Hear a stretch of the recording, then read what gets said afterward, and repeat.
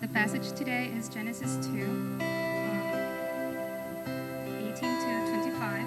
If you have a house Bible, the page is number 1.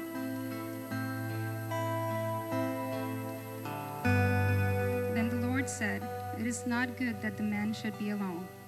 I will make him a helper fit for him. Now out of the ground the Lord God had formed every beast of the field and every bird of the heavens, and brought them to the man to see what he would call them. And whatever the man called every living creature, that was its name. The man gave names to all livestock, and to the birds of the heavens, and to every beast of the field. But for Adam there was not found a helper for him. So the Lord God caused a deep sleep to fall upon the man, and while he slept, took one of his ribs and closed up its place with flesh. And the rib that the Lord God had taken from the man, he made into a woman, and brought her to the man. Then the man said, 'This at last is bone of my bones and flesh of my flesh. She shall be called woman, because she was taken out of man. Therefore a man shall leave his father and his mother, and hold fast to his wife, and they shall become one flesh. And the man and his wife were both naked and were not ashamed.'" This is God's word. You may be seated. All right, well, so we are in the final week of our series, Controversial Christ. And so you might notice that Josiah is missing here this morning because he realized we're preaching on Jesus and women. So he went and hid out in the Ocala National Forest with Desmond. So anyway, that's not really true. He is camping, and it's Desmond's birthday. Is it Desmond's birthday today? Today is Desmond's birthday. So that's a good dad being with his son this morning.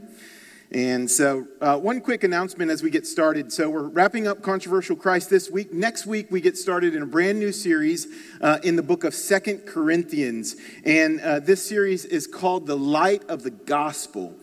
Paul says in 2 Corinthians 4:6, "For God who said, 'Let light shine out of darkness,' has shone in our hearts to give the light of the knowledge of the glory of God in the face of Jesus Christ." And so when we get started in our new series next week, we're going to unpack what it means that we would see the light of the knowledge of the glory of God in the face of this person named Jesus. And so as you leave here today, make sure you grab one of our 2 Corinthians scripture journals. And so they'll probably be gone by this week. And so make sure you grab them. It's just the text that's in the journal with a page of notes that you can take for your own, because one of the things that we do when we do these series is we want you to bring home with you the Word of God into not just your home, but into your hearts. And so we want those scripture journals to be a way of you applying the Word of God to your life daily. So this morning, as we unpack this topic, Jesus and women, I think it's one of the most important topics for our generation. I think that there has been a lot of errors that have been made by the culture and by the church.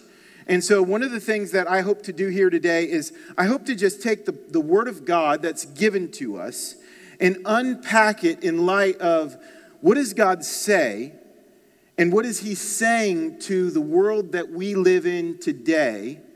And as a church, how are we called to live according to His purpose?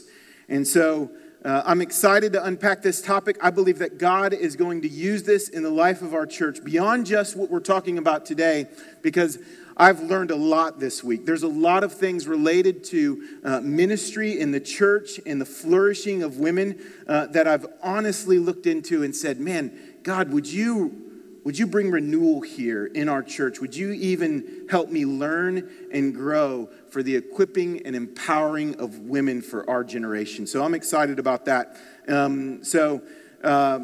There's a documentary that came out not too long ago.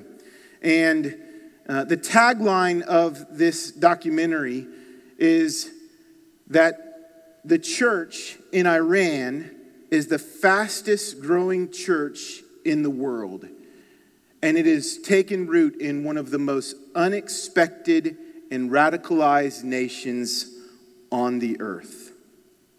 An unidentified church leader says, "What if I told you Islam is dead? What if I told you the mosques are empty inside Iran? What if I told you no one follows Islam inside Iran? Would you believe me?" This is exactly what is happening inside of Iran. God is moving powerfully inside of Iran.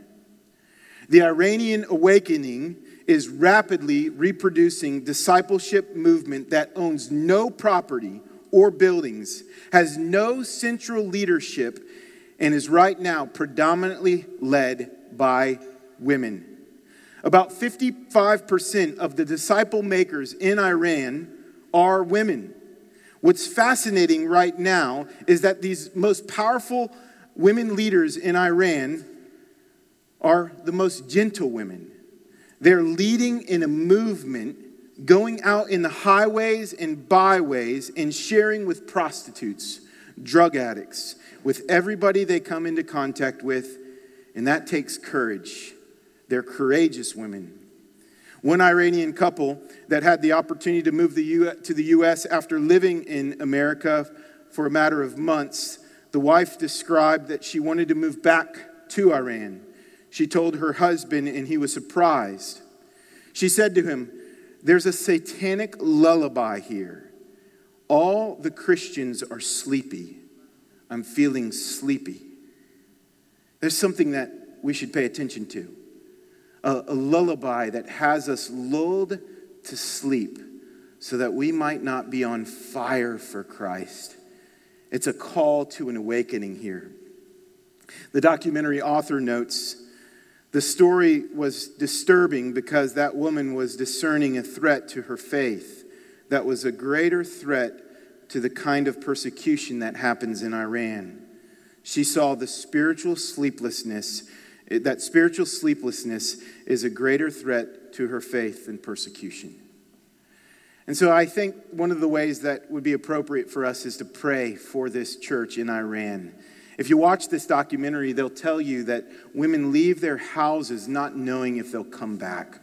They might be killed or imprisoned, but they go with a passionate desire to see the gospel stir the nation to Christ. So would you join me in prayer?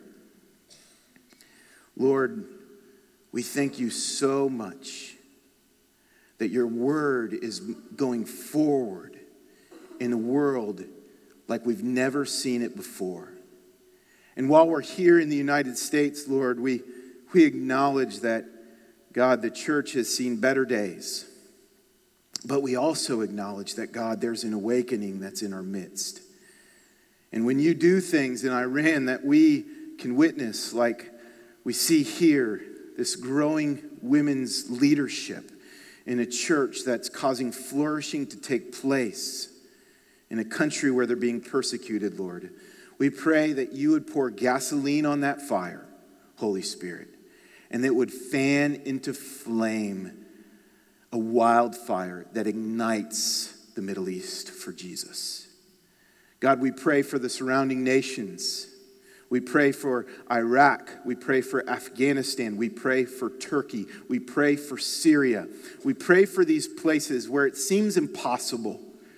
But yet, Lord, we know that with you all things are possible.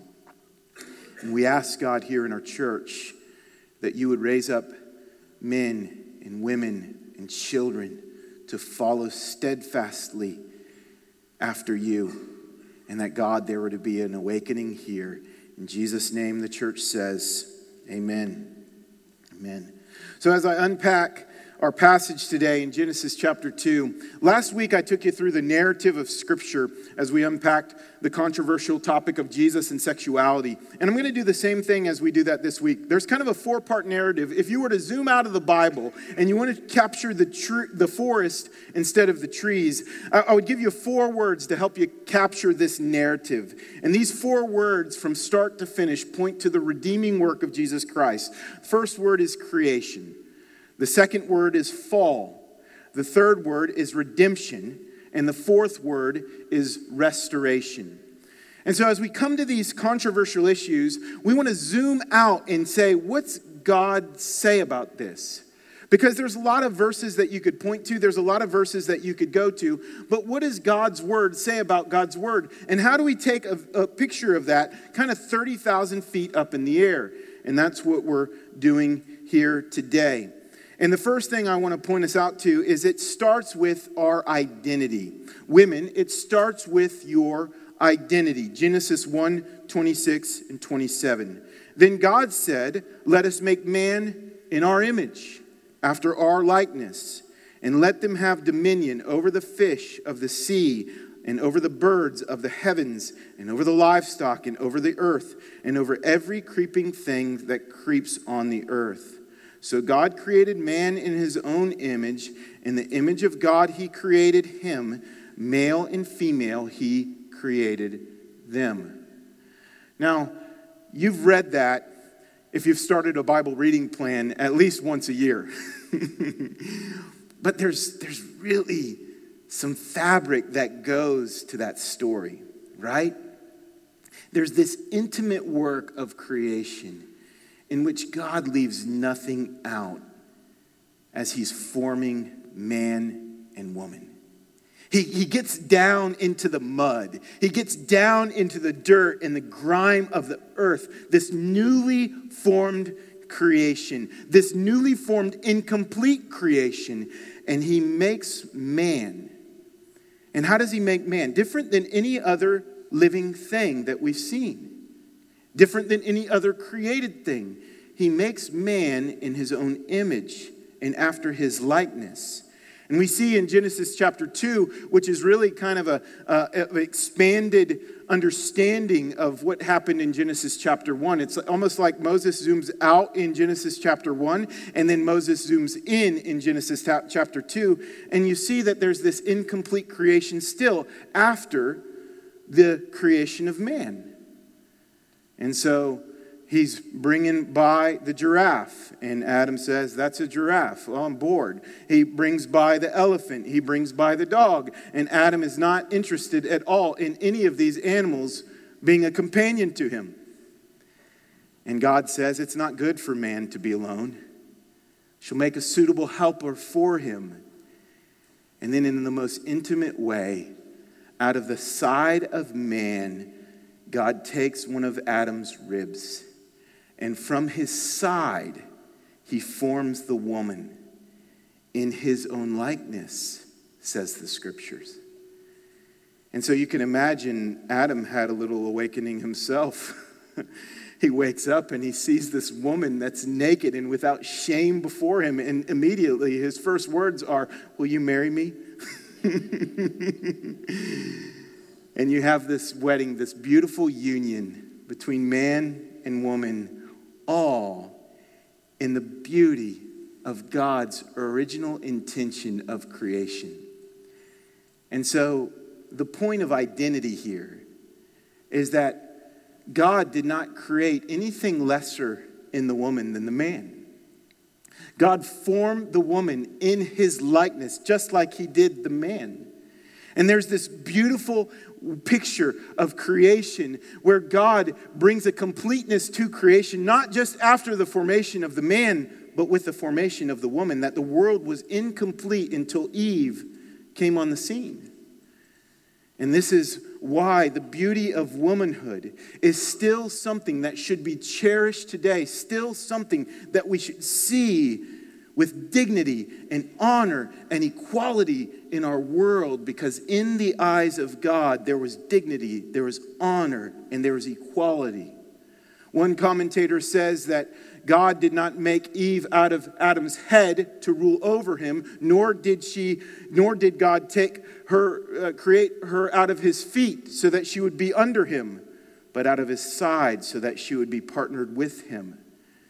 And this is something that at Crosspoint here we want to grow in, we want to know, we want to build into, because there's a cultural view in understanding, an irreligious view in understanding, and then there's even a religious view in understanding that can be wrong. But how do we look back at God's creation from his word to understand what he says? Hannah Anderson, she says, by being made in the image of God, our ultimate identity is to reflect and represent him on this earth. Our ultimate identity. So let's take out the male and female identities that are given to us by God, by the way. But let's look at our ultimate identities.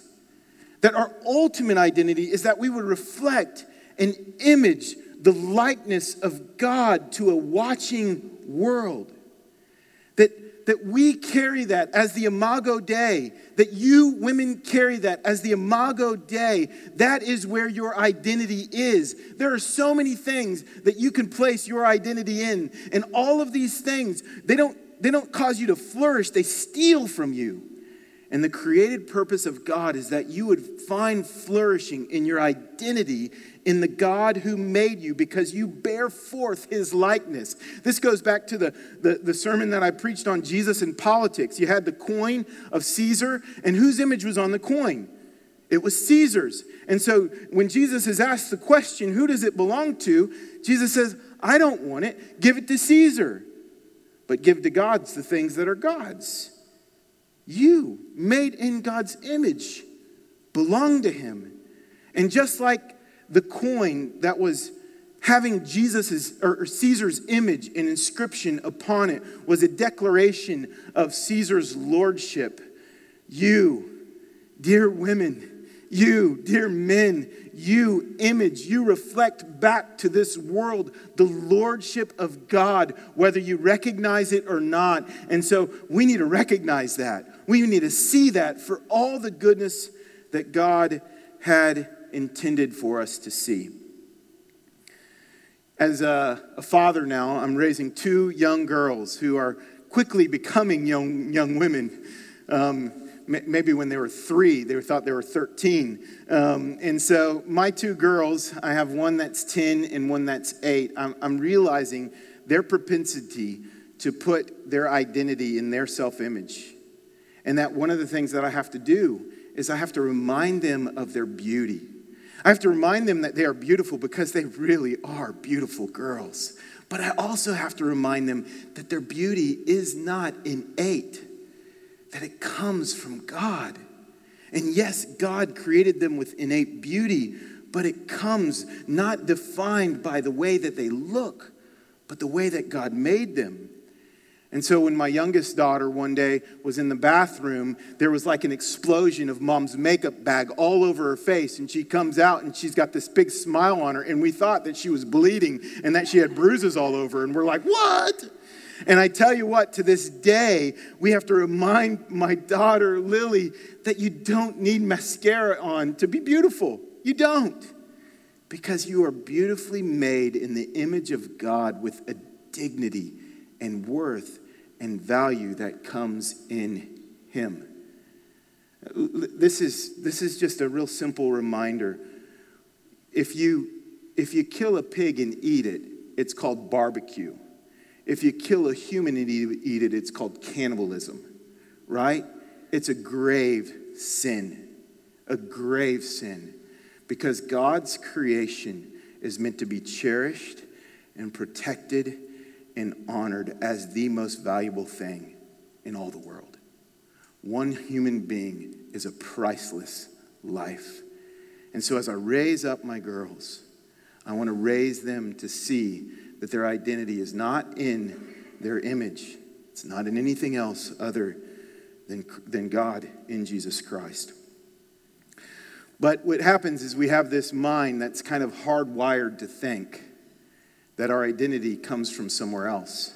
Let me give you a couple of the identity topics of our world today. There's occupational identity. Your identity is built upon what you do for a living. Occupational identity. There's ethnic identity. There's racial identity. There's gender identity. There's sexual identity. There's political identity. And all of these identities can captivate the heart in such a way that they become ultimate. And some of these identities are helpful categories, but when we place them as ultimate, they become unhelpful. And some of them are just flat out unhelpful. They're not good. And because we're trying to build an identity on something other than God and being made in His image, and we're redefining the way that God wants us to see ourselves. By the way, here's a little note. I find it interesting that, there's all these tests that tell us about ourselves. Myers-Briggs test, Enneagram, there's the Strength Finders, and all these tests are really good.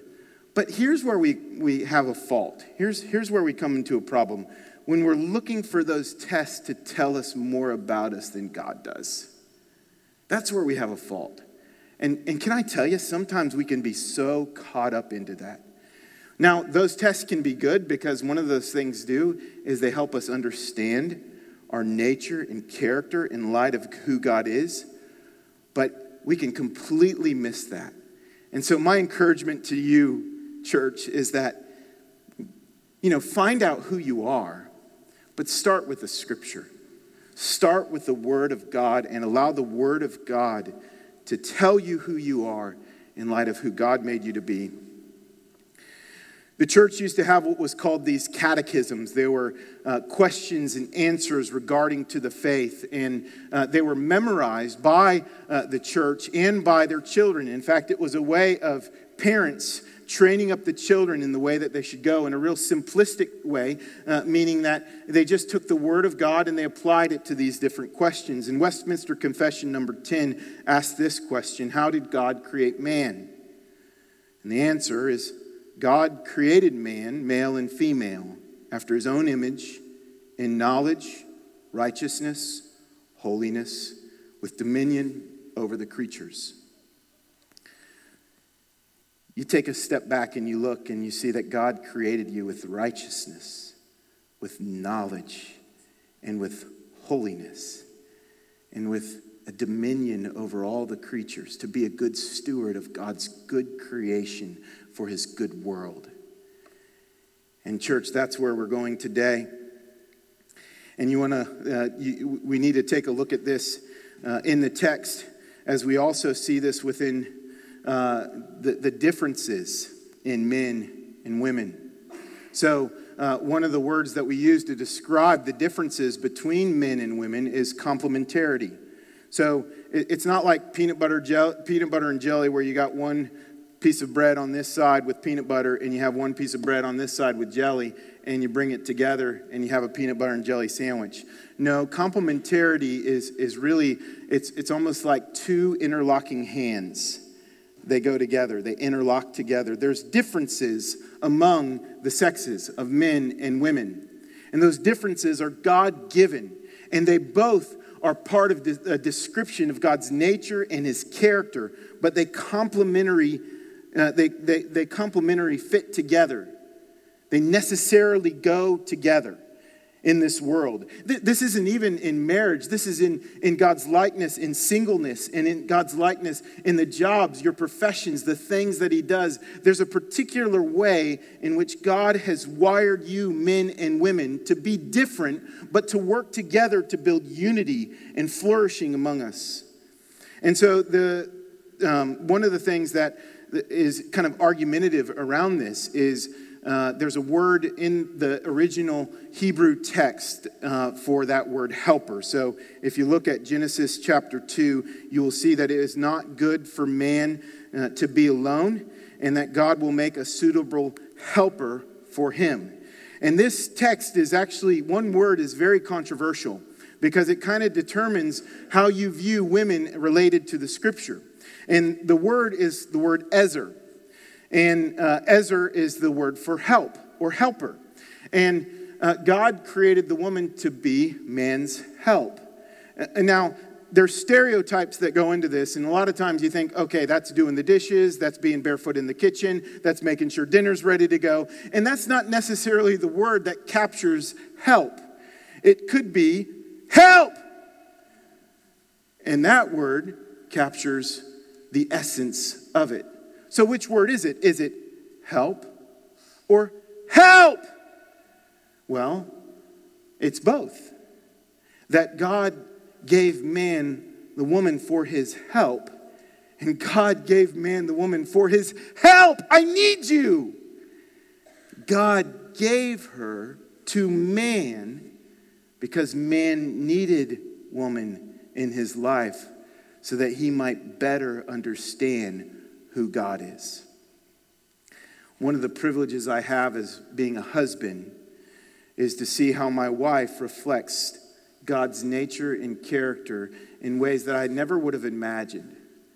My wife is an organizational genius around the house, man. She knows how to organize everything. Yesterday, she spent most of the morning just putting things in order. And guess what I did? I went around and I disordered everything like an idiot, right?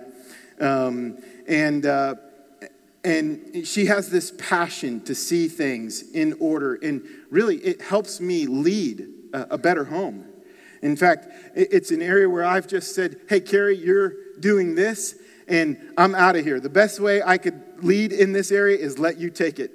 And oftentimes, marriages reflect that, right? Like, you know, if finances aren't your thing, then how do you create flourishing in your household? You let your partner do the finances.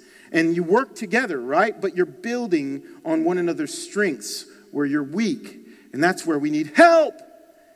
It's not necessarily in the things that are brought into our stereotypes around that word. John 14:26, we see that God, the Holy Spirit, is known as the helper. He says, but the helper, this is Jesus talking here, the Holy Spirit, whom the Father will send in my name, will teach you all the things and bring to your remembrance all that I have said to you.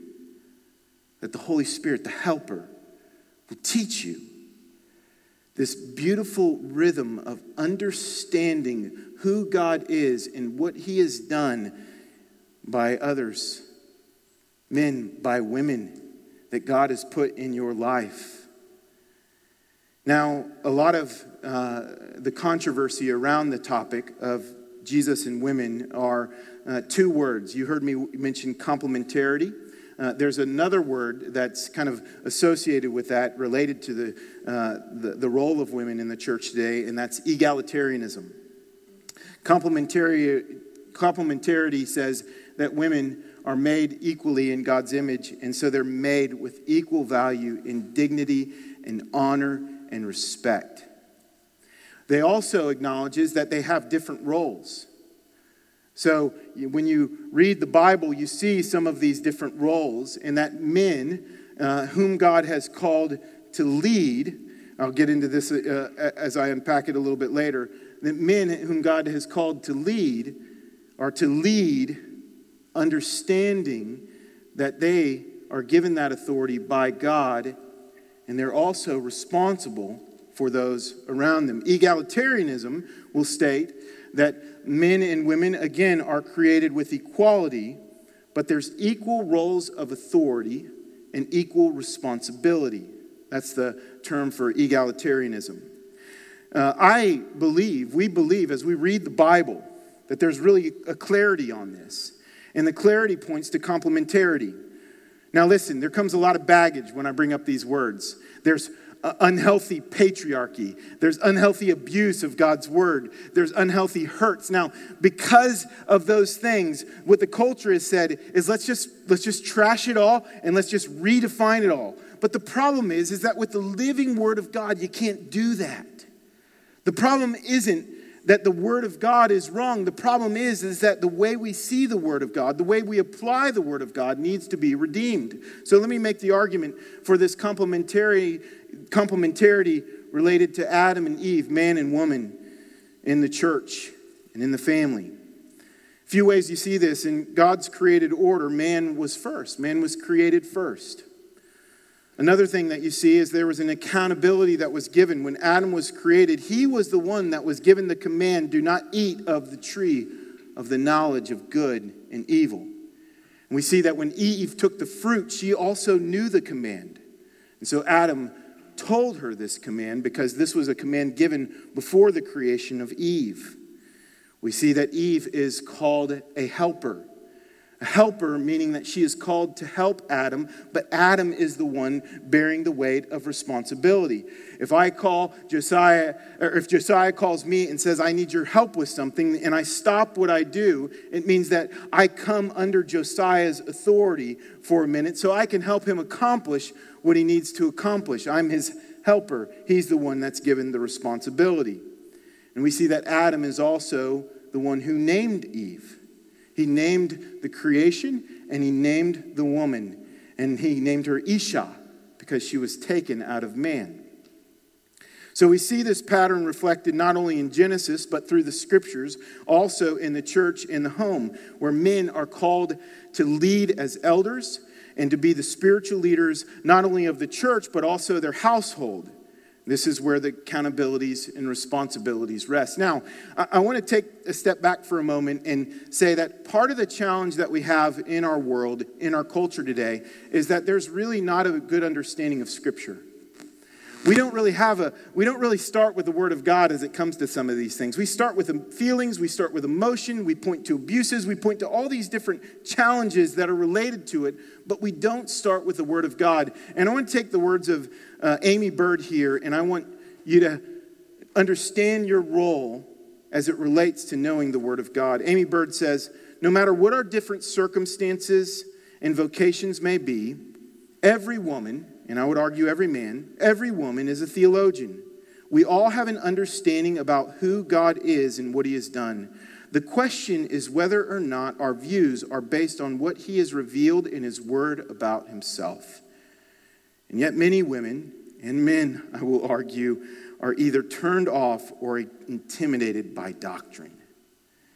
And so what happens is rather than loving and cherishing doctrine and pursuing the word of God, we reject it. And as we reject it, we actually have a weakness. And the weakness is that we're not relying upon God's strength. And I want to point us to this reliance upon God's strength. So we have creation. That's kind of the big unpacking that I'm going to do. And as we go through these next sections, track with me here. So the fall is distortion and division. So you have this beautiful picture of creation, this complementarity of relationships, this nakedness and no shame in the Garden of Eden. And then they ate of the tree of the knowledge of good and evil. Genesis 3:6 says, so when the woman saw that the tree was good for food and was delight to the eyes, and the tree was to be desired to make one wise, she took the fruit and she ate. And she also gave to her husband who was with her, and he ate. So this is a pretty big deal in the scriptures. This is a pretty big deal in the Bible because you have 2 chapters, one page, depending on how big your Bible is, 1 page where everything was right. And then the rest of them deals with how do you deal with sin and brokenness in a fallen world.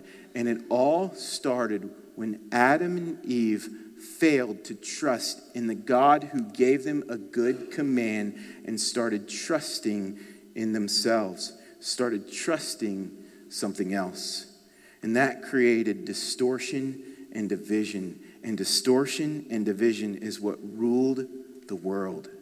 Nancy Guthrie says to eat of it was to assume the right to decide for oneself what is good and what is evil, rather than depend on God to define good and evil.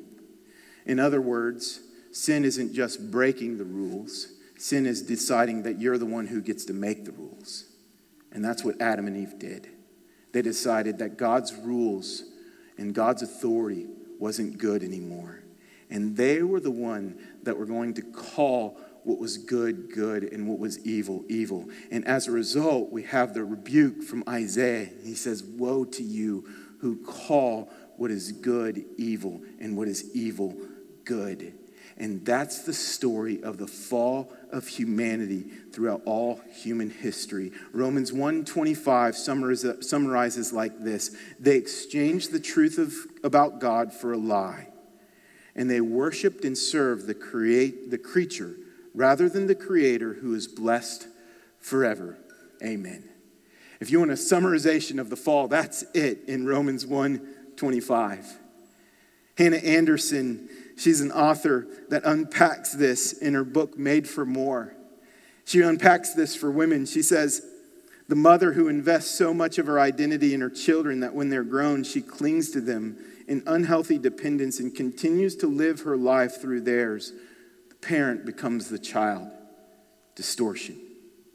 The frugalista who finds her value in her ability to get a bargain, but for all her savings doesn't have the generosity to actually use her money for her own or anyone else's benefit.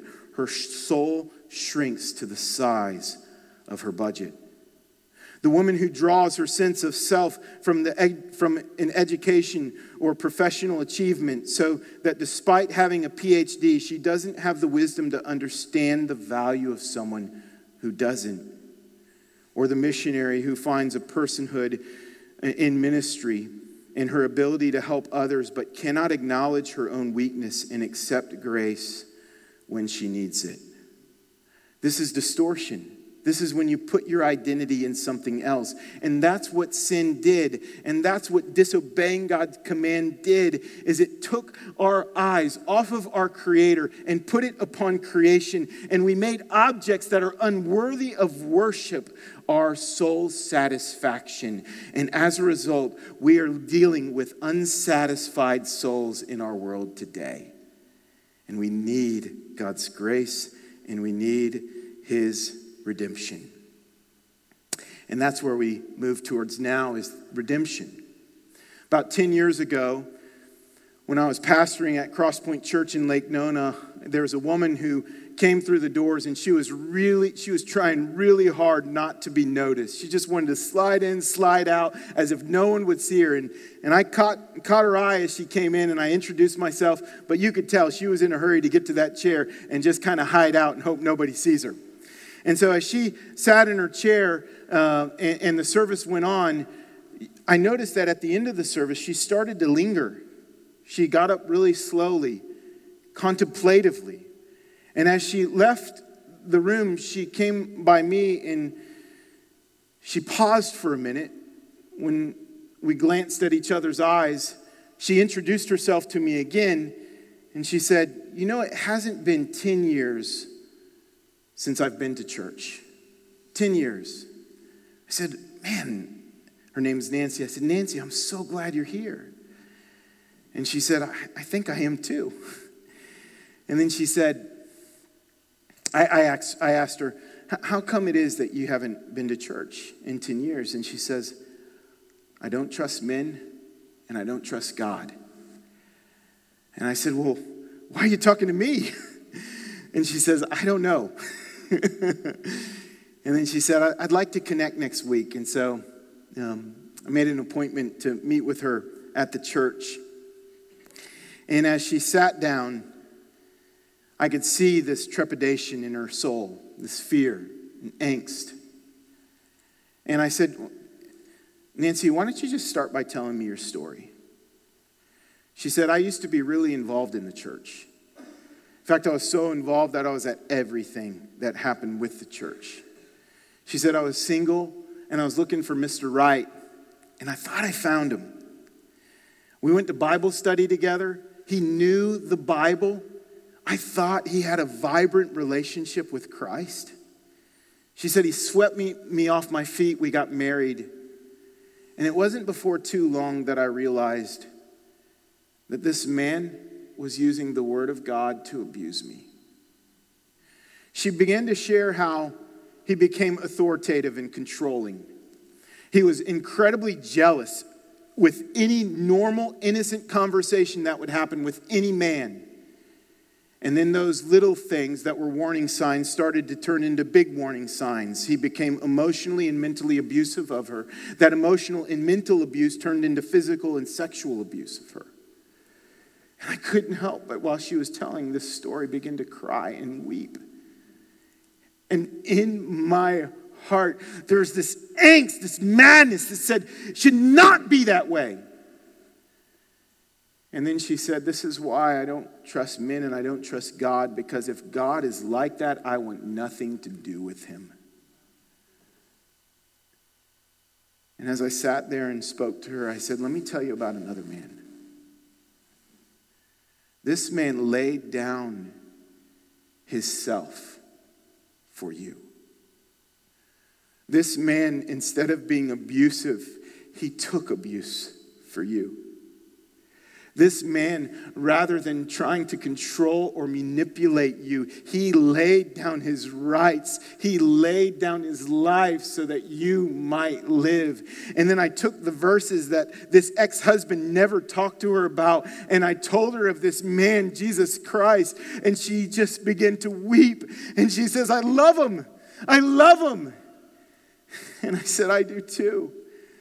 Because this man laid down his life for you. You can trust him. You can believe in him. You can walk in him. And then I remember seeing Nancy week in, week out, and God bring redemption to her life. It wasn't before long. She was an air traffic controller at Orlando International Airport. She got transferred to another airport. Later on, she wrote me a note. She said, thank you so much for helping me meet Jesus, for helping me see him like I'd never seen him before. And her life was forever changed by the power of the gospel for the glory of God. You know what we need from men and women today? Is to lay down our propensity to use Scripture for our own selfish benefit and wield it over others as a weapon. In particular, it has been wielded over women as a weapon, and we need to repent. We must repent, because the church is not about patriarchy. The church is about God's dignity, God's blessing, God's favor among all people, all time, all places, for his glory and our good. And this is what redemption is like. And we see this in Genesis 3:15 as God gave the promise. And the promise that God gave was actually given as a curse to the snake, to the devil who manipulated Adam and Eve for his own benefit. He says to the devil, I will put enmity between you and the woman, and between your offspring and her offspring. He shall bruise your head, and you shall bruise his heel. Now, you don't really see the vivid picture in Genesis that God is trying to describe. But the picture of Genesis 3:15 is the picture of Christ on the cross.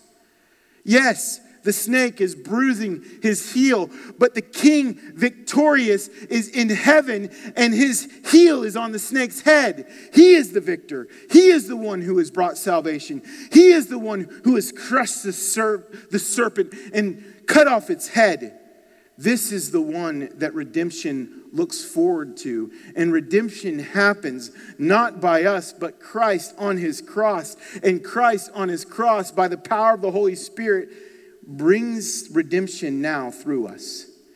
And the question that I ask for us, church, here today is, how can you be used in your womanhood and manhood for the glory of God to bring redemption? That's the question I've been asking myself this week. Little history about how I came to faith and a minister is that it was about almost 19 years ago now that I became a Christian. 19 years ago, there was an emerging movement of the church that was called, popularly known today as Reformed theology. Some would call it the young, restless, and reformed. And this movement of the church had got started as a reaction to something that had happened before, which was the seeker-sensitive movement. Now, the seeker-sensitive movement was something that I believe God used in a marvelous way, but it had kind of a misplaced emphasis. And the misplaced emphasis led to kind of a spiritual dullness in men. And women were having to necessarily take the role and responsibility in leading a home or even leading the church spiritually, while men weren't understanding their God-given responsibility. It was a matter of necessity. And I know that some of us have gone through that in life where, it's like there are times where I'm an absolute idiot and my wife has to say, "You're being an idiot." She doesn't say that. She lovingly, kind of graciously moves me in the right direction. But there's times where I'm abdicating my responsibility and my wife is stepping up. And I have to realize that now I'm called to lead. And so this young, restless reform movement was in response to that. And what they sought to do is they would see these churches that are filled not with men, but predominantly women. And so what they did is they said, how can we be more attractional to men? And so there was an emphasis on men's training, men's theology, men's discipleship, men's this, men's that. And what has happened there is, again, an unhealthy emphasis was formed. Not that those things were bad, but it came to the neglect of something else. And so I grew up in that movement, and oftentimes one of the ways I'm walking in repentance is not that movement was entirely wrong, but there was a misplaced focus. And rather than a focus on men and women, it was leaned in one direction.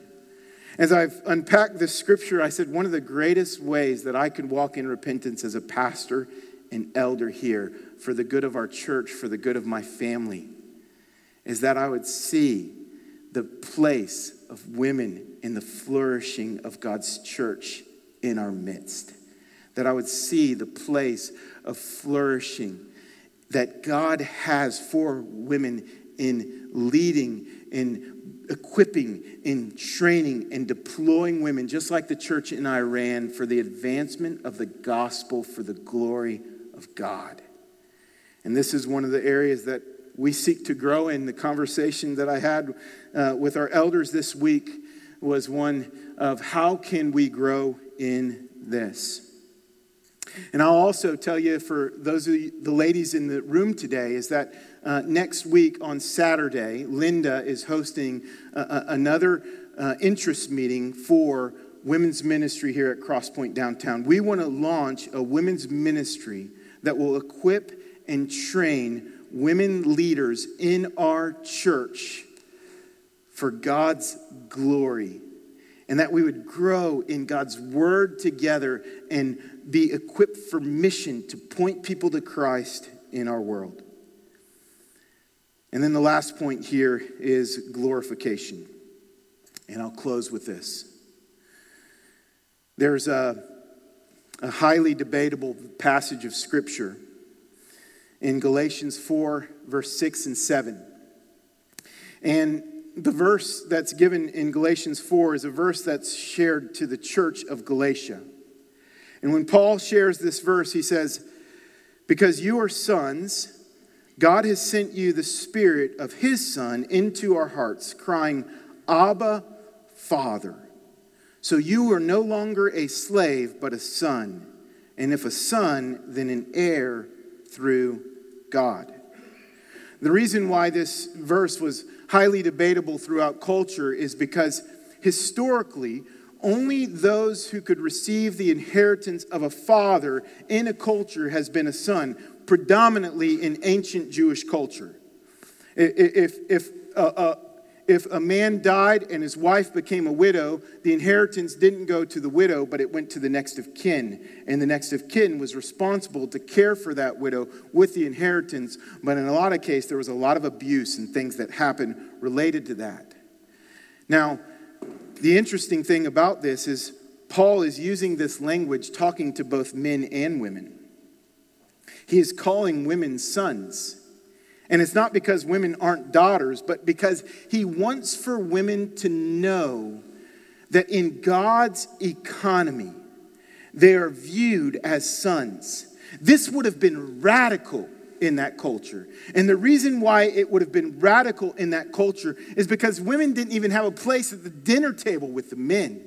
But yet here they are with equal inheritance of God's eternal blessings. And so the most radical message of a God who loves women. In fact, I argue all the time that Jesus is the greatest feminist that has ever lived, not in the negative sense. Jesus is the one who has fought for women, has bled for women, has died for women, and has given to women that you receive the eternal inheritance of God. Chelsea Stanley says, imagine the Galatian women coming to hear of this new status in God's kingdom as Paul speaks in these otherwise familiar terms. Picture these women hearing Paul's letter read, a letter addressed to the entire Galatian church. They understood sonship and all that it entailed. So hearing that God had given both brother and sister together the status of sons would have blown them away. God stepped in and radically declared that men and women are one in Christ, equally privileged, equally exalted, co-heirs together. In his kingdom, both men and women receive the full inheritance through faith in him. And if you know the story of Jesus as he interacts with women, the woman caught in adultery, the woman at the well, Mary and Martha, you know that Jesus actually doesn't treat them as lesser, but equal to. In fact, they're his closest confidants, some of his best of friends. And Mary, Jesus' mother, was with him as Jesus was crucified. And it was a woman named Mary that saw Jesus Jesus resurrected from the tomb, the first one. And so that's news to us that in the economy of God, there's these complementary relationships, and these complementary relationships are meant to glorify and honor him. They're not less than. One's not greater than the other, but they carry the full weight of sonship. That you are just as deserving as your brother in Christ because of what God has done. Let's pray. Father, we thank you. We thank you so much for all that you've done.